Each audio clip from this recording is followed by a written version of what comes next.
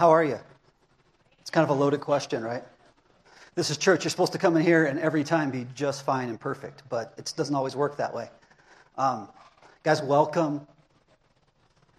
And no matter how you enter this place today, I think it's an awesome thing that just happened. I think we have to ask ourselves this question as believers, like the why questions of why we do this. So I'm grateful for that time of praise because sometimes we don't feel like worshiping God, and sometimes we do, right? Sometimes some of you might have had a really good week or a bad week. Sometimes even the pastor has a bad week, because I had a bad week, right? Some of you had a bad week too, or a rough week. And it's these things because sometimes we get stuck in patterns, we get stuck in circumstances, we make mistakes.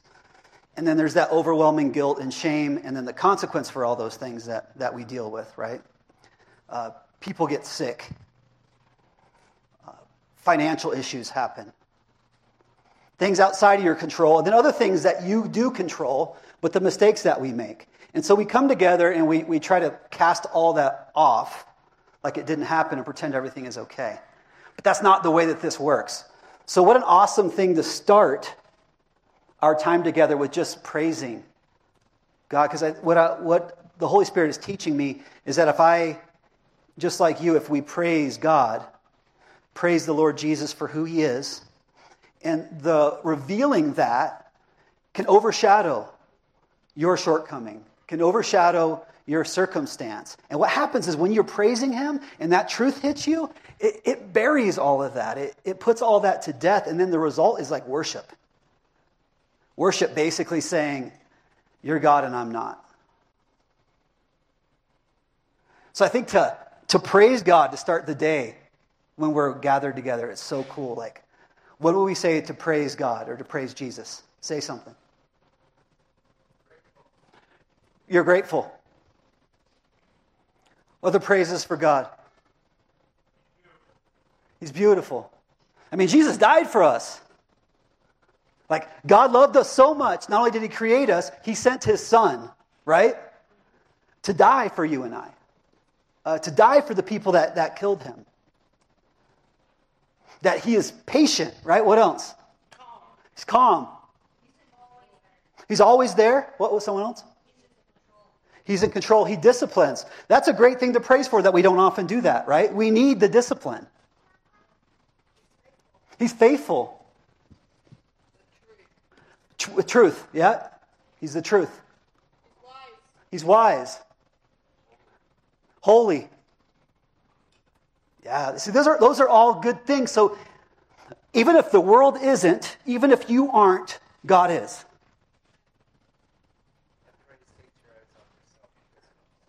Casey said, praise takes your eyes off yourself and on Him.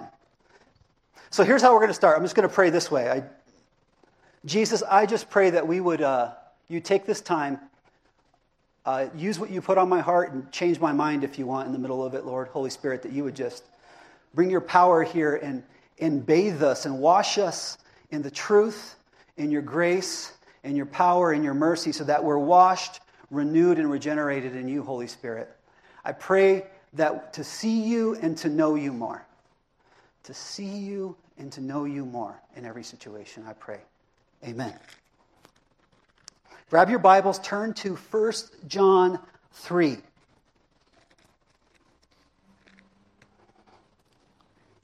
So last week, if you're just visiting us, I should probably tell you, my name is Will, I'm the pastor here. Right now, you've entered during, I guess we can loosely call it a sermon series on 1 John. We follow some rabbit trails from time to time if you're part of our fellowship. But last week, here's what we covered. 1 John chapter 3. Let me read this to you. Verse 1. See what kind of love the Father has given to us, that we should be called children of God, and so we are. So we really kind of parked on that last week. Well, guess what? I blew it. I deleted the second part of that verse here in my slides. And my wife, Brandy, noticed it. She said, I don't think you included that. And I was like, oh, you're right. And it says this, the reason why the world does not know us is that it did not know Him. So consider how great God's love is for us. But look at the world. They don't know us because they didn't know him. And he's our Father, right? Verse 2, beloved, we are God's children now, and what will be has not yet appeared, but we know that when he appears, we shall be like him, because we shall see him as he is. So this idea of children of God, I mean, this is a rich and important idea. And, we want to know more about that. It feels good to say. It gives us identity, it gives us purpose, it gives us hope. Going somewhere else to kind of ask, okay, Lord, tell us a little bit about this children of God thing. John, the same author as 1 John, also wrote the Gospel of John, right? John chapter 1, verse 11, he says this, he came to his own. Who's he and his? Jesus. What's that? I'm sorry, what was the second part? Is the Jews, right? So he came to Jesus' own, the Jews, his own people, and his own people did not receive him, right? When Jesus came, what did the Jews say? Blasphemy, you're not God's son, you're not the Messiah, right? Who are you? Verse 12, but to all who did receive him, who believed in his name, he gave the right to become children of God. 13, who were born not of blood, nor of the will of the flesh, nor of the will of man, but of God. So here's what happens. You want to be a child of God, right? Some of us have children. And today it's kind of cool because it's our family worship Sunday, so we got all the children with us. But some of us have children, and we know how dear they are to us. Or maybe you've been a child, and hopefully your parents modeled that to you, how dear you are to them. But to be that dear to God, that's a position you and I want to be in, right? Everyone in favor of child of God? Yeah? I'd like to be a child of God. So here's what it said. The Jews didn't receive him, so what kind of things did they do? Reject him? Yeah, they didn't receive him. They physically hurt him. They actually killed him. They walked away from him. They walked away from him. They tried to trap him. They didn't believe the words that he said. So instead, if you don't want to be like that, you have to receive him. Which would look like what? How do we receive him? Be faithful. Obey what he's saying, right? I believe what you're saying. What was that? Praise him. Trust him. Follow him. That's a huge one, right? Be where he's at. Like, if I don't believe you, I won't do what you say or go where you're going. So if we receive him and we believe in his name, and that's kind of a church phrase, but basically what this means is like a name is powerful, right? A name represents things. And I think we lose track of that. Here's a cool example. I was 17 and I was stupid, right? So I'm with my friends. We're driving in a truck. Everyone smiles. They were 17 and stupid. Sorry if you're 17 and stupid.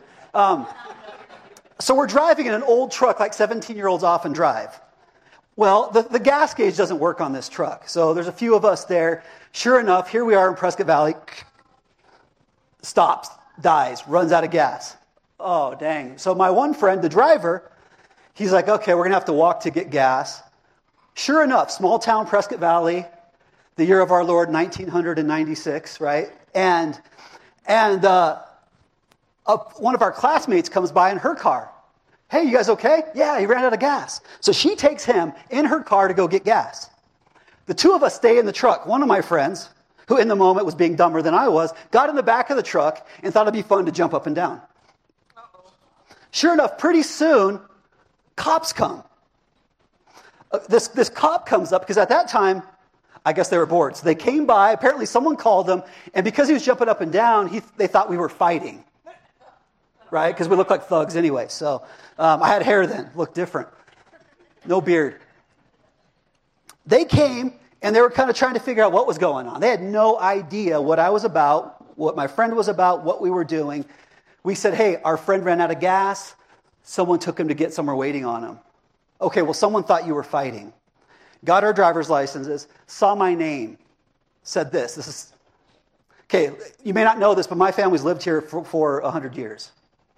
So when you come from a small town more than 100 years ago, your name stands out. So the guy's like, hey, Vallely, I know your grandpa. I know your dad. I know your uncle. I didn't have to say anything else. By my name, the cop knew who I was and what I was about. And he left.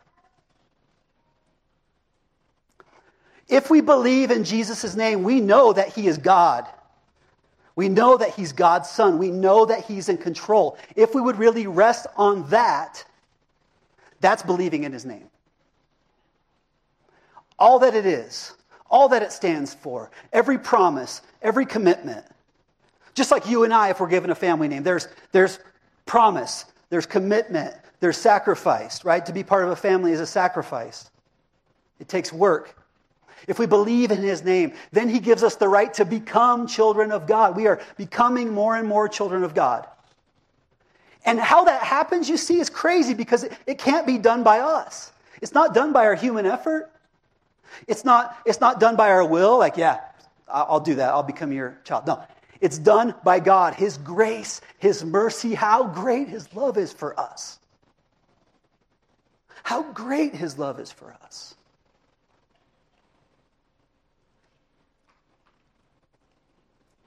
And back to Titus 3, 5, and 6. This explains it a little bit. I like this. He saved us.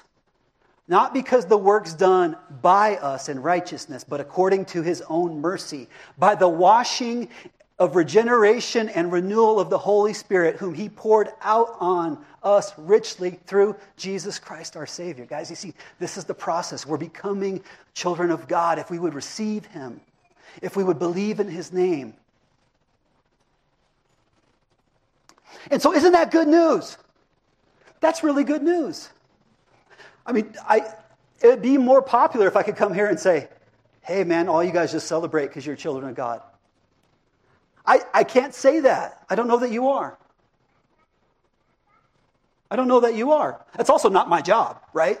I'm supposed to speak this truth to you, and I pray that God is going to send the Holy Spirit to meet that truth and give birth in your heart what this truth means, and that it would change you. Because I know I needed this sermon this week, so hopefully somebody else here did too. This is the way it works when you're the pastor. Most of the time, you're like, dang, I needed this teaching, Lord, and I hope somebody else here does too. So all that hope, man, God's mercy, his goodness, his renewal and regeneration, like, I want that. You want that. In word, we want that. So if we hope in that, this is what, now back to 1 John 3, verse 3. John continues to say, and everyone who thus hopes in him purifies himself as he is pure. So if you want to hope in this, your response is this, to purify yourself. Huh. Well, that's a little confusing too. Because who made us a child of God? God did, right? But can you really purify yourself? No. Why did he say it that way? I mean, I think the best way to explain it is this picture, and this picture is this, like sin in this world, they get dirt on us, right? Kids, anyone like to get dirty? Play in the mud? Right? Yeah, Laura does. Corey does. There you go. Big kids like it too. You get some mud on you. You know, you're eating that peanut butter and jelly sandwich. You got to wear a little bit in the face or in the beard if you get older, right? You love to make a mess. So then, as an older person, right, you might enjoy cleaning up afterwards. But you know the little kid. You see the mom in the grocery cart licking her finger, trying to scrub his face. Like, she's trying to clean him, and apparently it's painful the way that she's scrubbing him, right? So what happens is God's like, listen, you're going to get filthy and dirty because of the sinful world you're born into, because of your nature, because of what happens to you, because of the bad choices you make. You're going to hurt people, hurt yourself, and the only way to cleanse it is to let me do it. Like a good father with a bar of soap. And his bar of soap is the best cleaner out there. And he's going to scrub you. And your job to purify yourself, which is the picture of everything, is you want to set down whatever was making you dirty in the first place. See, what's really happening in most of the church world, guys, just an observation as God's showing me, is you and I want to talk about being pure and sanctified and a child of God, but as soon as we turn our back, we jump back into the mud hole. We do one better. We actually take a bucket of mud with us, and every time Jesus is washing it off, we're splashing more on us. And it might sound silly, but that's really what's happening. See, so it's important what God's looking for, what John's talking about. It's important that we realize our present position. If we've been saved, that we're children of God, that we have a great hope. So don't forget that, okay? And hold on to the hope that it said, and also in that first part of chapter 3, that even though you and I aren't necessarily like Jesus right now, even though you and I, when we go week over week, we might run into these same deficiencies in us. These same shortcomings, these same failures, these same mistakes over and over again. That we hold on to hope that God is making us more like Jesus through the power of the Holy Spirit.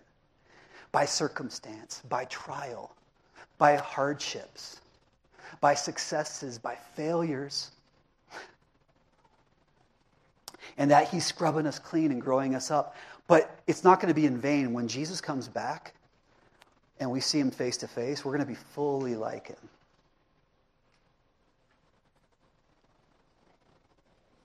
So we've got that hope that we're His child, that hope of where we're going. What it should do, in light of His great love for us, is it should cause us to want to be holy like He's holy. Holy means like set apart, right? It's different. It's set apart for a purpose, to be weird like Him, to stand out, to be different, to be pure. Like, we should want those things. We should want to put down the mud. And every time we pick it up, we should be reminded by the Holy Spirit, smacked on the hand, to put it down because Jesus is cleaning us up.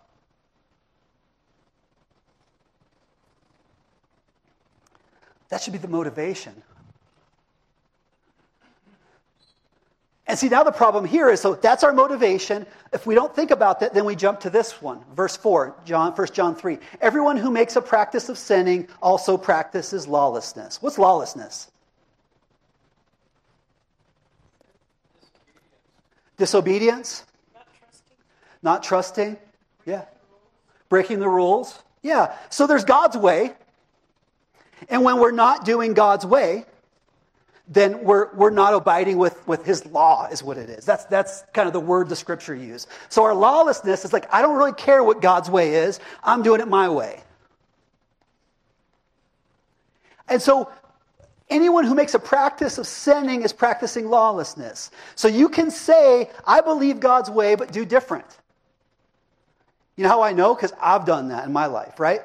No, I believe you, God. Really, do you?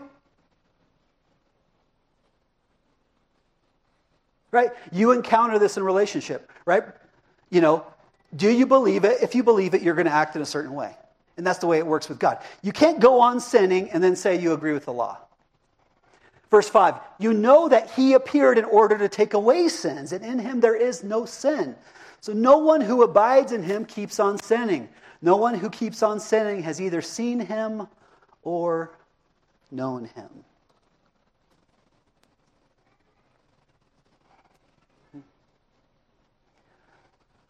Okay, Lord, what do you want John to tell us in this? So, okay, Jesus came to take away the sins, right? And in Him, there's no sin.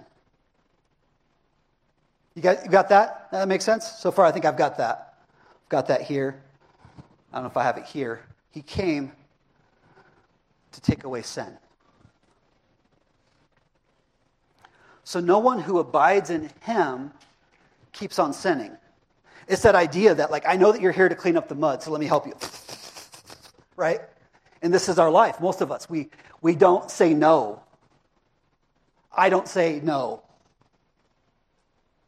So we keep on shoveling the mud on us. And so no one who abides, when I do that, I'm not abiding in Him. As a matter of fact, I'm not seeing Him or knowing Him when I do that.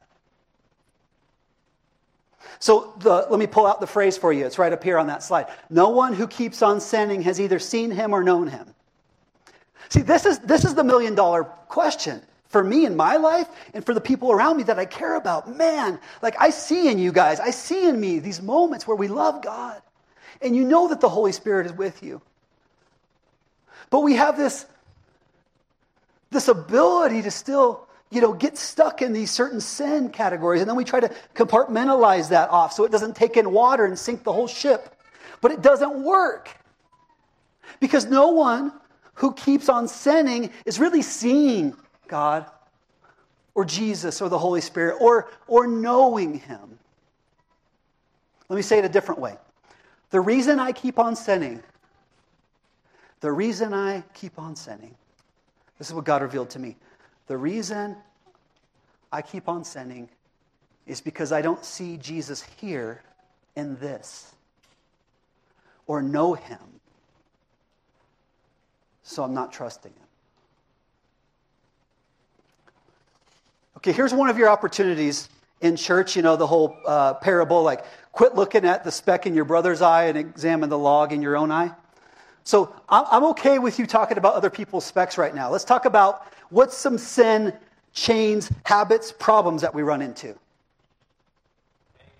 Anger, okay? And of course, I'm just giving you that out. It can be this friend of mine really struggles with. Okay, anger, right? There's one. Why? Yeah, let's take this one first. Distrust is a good one. Why anger? Why do people get angry? Because they're mad or they're mad at themselves. They're mad, exhausted. Tired. What is it? They don't get their way. These are all very good. What else from over here? They feel out of control. That is, yeah.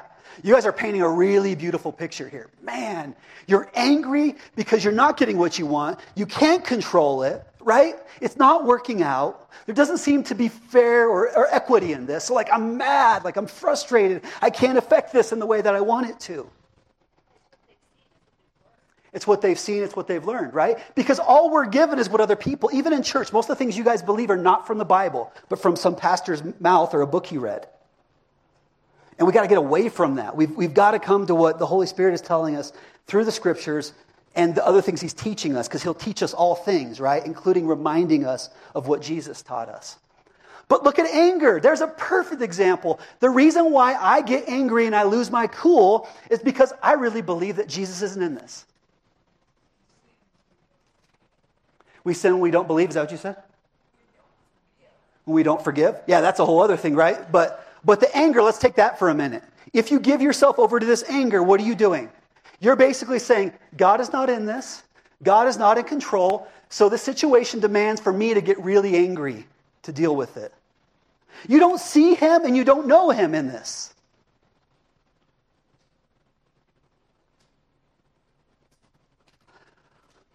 Like my daughter, here's an example. Jordan, I didn't ask you, but I'm going to use it. My daughter was making these cookies one time, and when she was first learning to bake, and she changed an ingredient in there a little bit. And afterwards, she was like, oh, dang, right? Made a mistake. Best cookies ever. Now it's the new recipe. Okay? This is how God works. Not cookies necessarily, okay? But sure, even that. But you're angry because it's not going the way you wanted it. If there is a God, if he is good, if he's in control, then it is going fine. He will use this. And he will tell you how to react. Okay, what's another one other than anger? What's that? Pride? Okay. I heard complaining too. So, right, complaining goes along those lines, right? I'm complaining because it's not fair. Right? This is not fair. It shouldn't be this way. It's not right. Justice, equity, all these things that when you know God and you know him, he's going to get the last laugh. He's going to make it fair. He's going to make it equitable. He never promised that it would be fair on this earth. That's just not going to happen. But if we know him and we see him in that, we don't have to complain because we know we have an advocate. Right? Okay, pride. Why pride? Honestly, why do we get proud? What do you think? We think we deserve better? Insecurity? What's that? God doesn't understand my situation. Yeah. Wow, what a beautiful picture again you guys are painting. Yeah? Focus on self. Yeah. Taking credit for things you shouldn't. Covering sin. Yeah, a mask, right? So that's it. You see this picture? Like, one, you want more. You really don't think you deserve more, so you pretend to have more. Like, that's pride, right? And I got to take everything I can for myself. It's why like, you starve somebody for a period of time. You got to be careful what food you reintroduce to them because they've been so starved for so long, they'll gorge themselves. Like, that's what happens with pride, right? It's like, oh, I feel so low. Now, let me ask you, if you know God and you see him and you know that he loves you, then you don't got to prove anything to anyone. It's easy to say, hard to do. But do you see the correlation here? The reason I keep on sinning is because I don't see Jesus here in this, or I know him, so I'm not trusting him. Sexual sin, same thing. I don't trust that God's way is going to be satisfying, so I go a different way. I don't trust the long, hard battle to get through that. Drugs, alcohol, the same thing. I don't trust God's way of dealing with this pain, numbing it, escaping, so I create my own. Being a workaholic, the same way. A big sin, the one that's with a lot of us men too, since Adam, is this passivity, right? Which I fall into. And that's tied in so many things. Like, you want to be liked. You're afraid of outcomes. You just want to say yes because it's easier, so you get passive, right? This is what I've run into. The church pays for that when I get passive. My kids pay for that when I get passive. My wife pays for that when I get passive. If I realize God's in that, I would know he's in that, and I would see him in these moments where I need to say no or when I need to step up and do something about it. Because if I really saw God in it, it's not a checklist. Life doesn't work. I mean, checklists are okay. I get it. It's nice to have a checklist sometime, but life as a checklist just doesn't work. Because you know what ends up happening? In the whole breadth of life, you can only focus on so many things. So then you get stuck with, this is who I am, what I do, and what I'm about, and I can't go beyond that. The problem is the scripture. If I'm God's son, I'm becoming more and more like Christ, which will be completed on the day when Christ comes back for me or I go to meet him and I see his face. Then I'll be complete and I'll be full and I'll have all of that. So for now, I can't see it all. So I can make my checklist, but I will miss the boat every time if I don't see Jesus in these things. I mean, this is the powerful thing that God's pulling out of this from you guys. John goes on to say, we'll hit that back around to that. John goes on to say, 1 John 3:7, little children, let no one deceive you. The word little children here, it's actually like, my dear disciples, my dear students is what it means. Let no one deceive you. See, that's what's happening, guys. We're being deceived. We're being deceived. It doesn't make an excuse for you blowing it or me blowing it, but that's what's happening. We're not seeing clearly. Well, who deceives us? Well, the devil, right? And I'll just give you some biblical evidence. Revelation 12, it refers to it, he who is called the devil and Satan, the deceiver of the whole world. That's what he's about. He's twisting, turning, deceiving. 2 Corinthians 4:4, Paul wrote to Christians, in their case, the small g god of this world, which is Satan, right, has blinded the minds of unbelievers to keep them from seeing the light of the gospel of the glory of Christ, who is the image of God.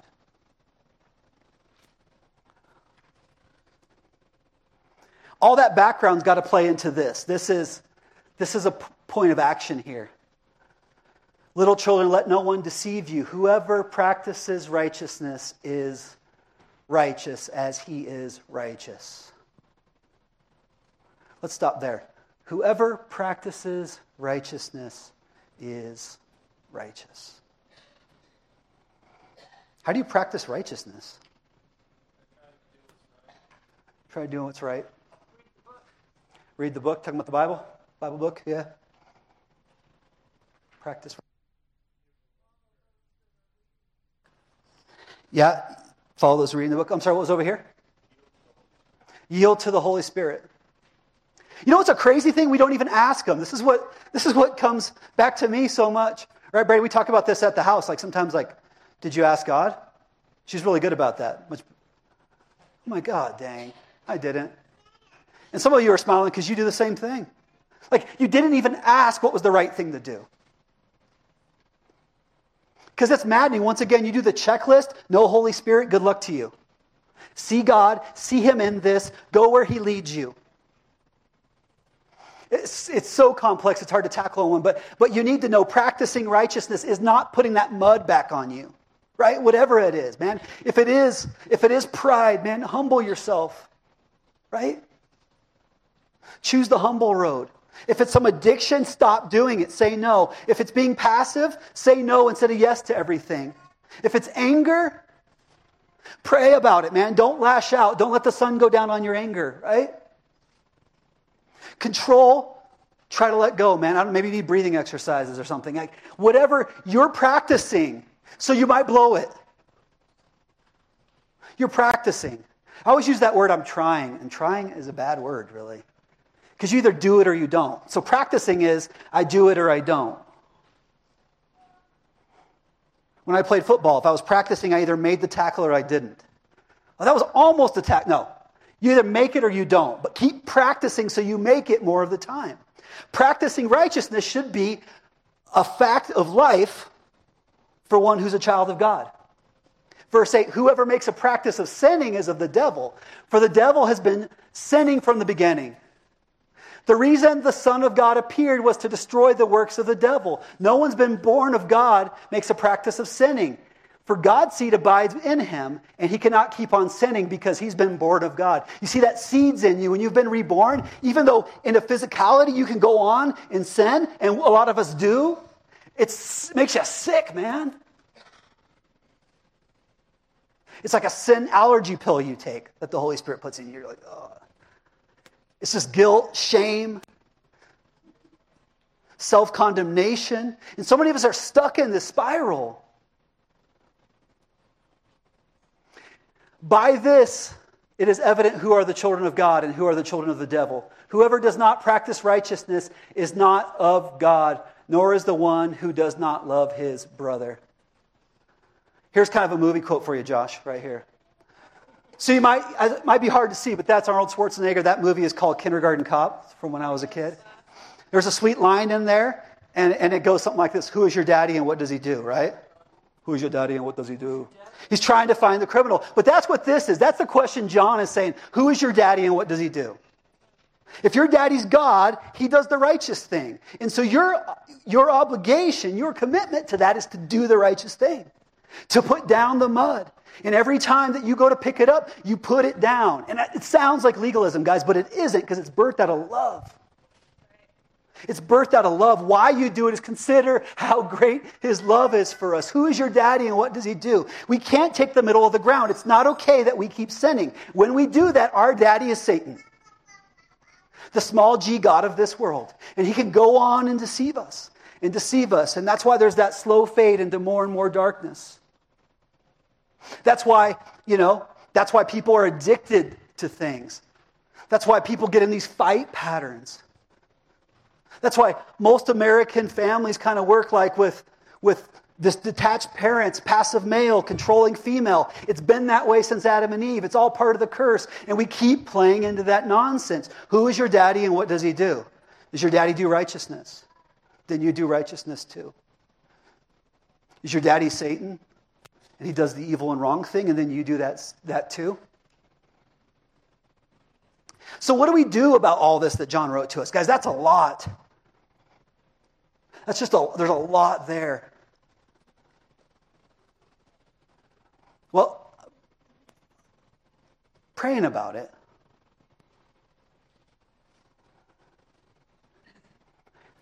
I see this. I see that God loves us. Like, God loves us.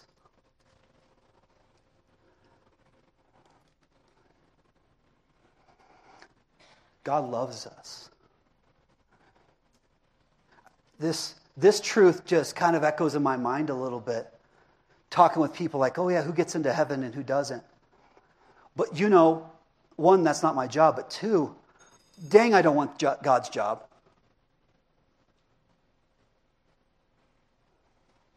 I don't want to watch things that I love get destroyed because they didn't choose me. But he loves them the same. So I don't even need to know if you're saved or not when you're here, right?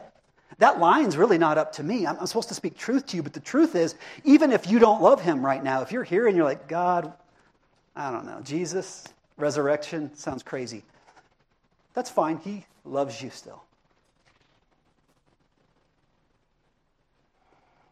Consider how great God's love. If you don't do that, you can't go on. You can't go on from there. But once you consider that, then believe this is even better, right? It's kind of like you watch the newspaper, those adoption spotlights. There'd be one thing to go give that kid a candy bar. Oh, I'm so sorry that you don't have a family. That's one thing. That could be loving. But to go grab them, to take them into your house and care for them as your own kid, that's like next level love, guys. And that's what God who loves you wants to do for you and for me.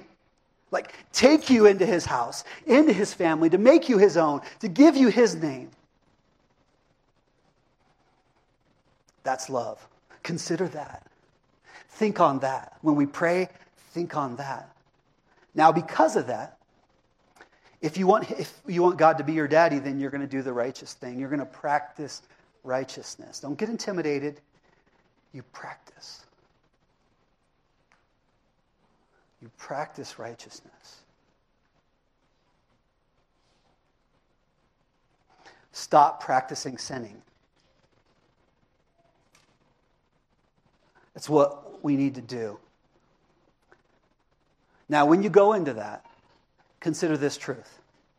In every one of those situations, whatever God's working on in your life, the reason why you keep sinning that way, the reason why you keep doing less than you know you should, or do the wrong thing you know you shouldn't, is because of this. You just flat out don't see the importance of it.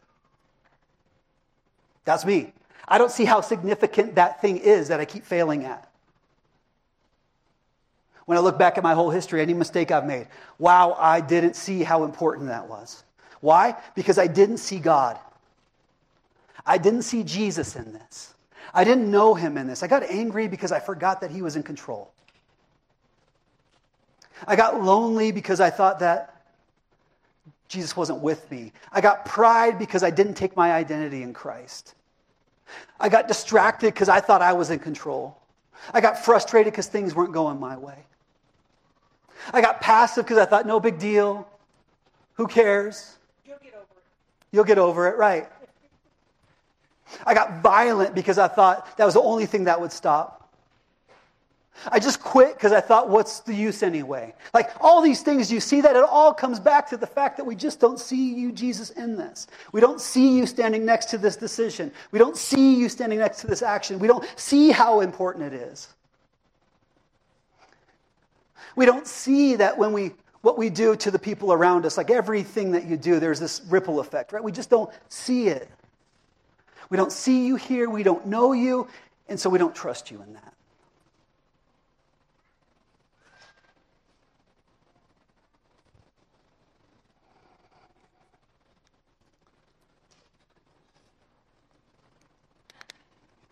I'd kind of like more of an answer than that, wouldn't you? Like a plan, maybe a list to fail to keep. So instead, one thing that, if you start reading through the scripture, I've found is like, God does the work, like he calls everyone to himself. So where you're at right now, and where I'm at right now, we haven't become fully like him. Because we're not with him face to face. And you're still alive while other people aren't. So that means he's not done with you. And so I can't tell you where God's working in your life.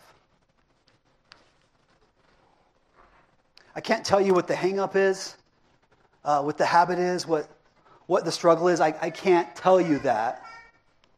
But the Holy Spirit can. So I'm going to pray that the Holy Spirit would tell you that. And I'm going to pray that the Lord would show you that he's in this thing that you're dealing with, that he's present, that we would know him more. And because that's what I need. I want to know him more and I want to see him more in these things, right? Because that's what happens with the life. These things I see God in. So yes, I know what's right and wrong, and I don't mess up there. But these areas here, for some reason, over time, I've learned to just kind of pull God out of those areas of my life, so it's up to me. And then we make these decisions that hurt people. Then we could practice righteousness in all these areas and not sinfulness. What's that? We have to listen? Is that what someone said? Yeah. Yeah. And then it's your job to listen. And my job to listen. So let's pray. Lord Jesus, you are God. You are in control. You are here before us, and you know us, and you made us. You'll be here after us, so we just praise you in that, Lord. I confess, Lord, that I get deceived. I fall into these traps of lawlessness. I don't see you in it. I don't know you in it.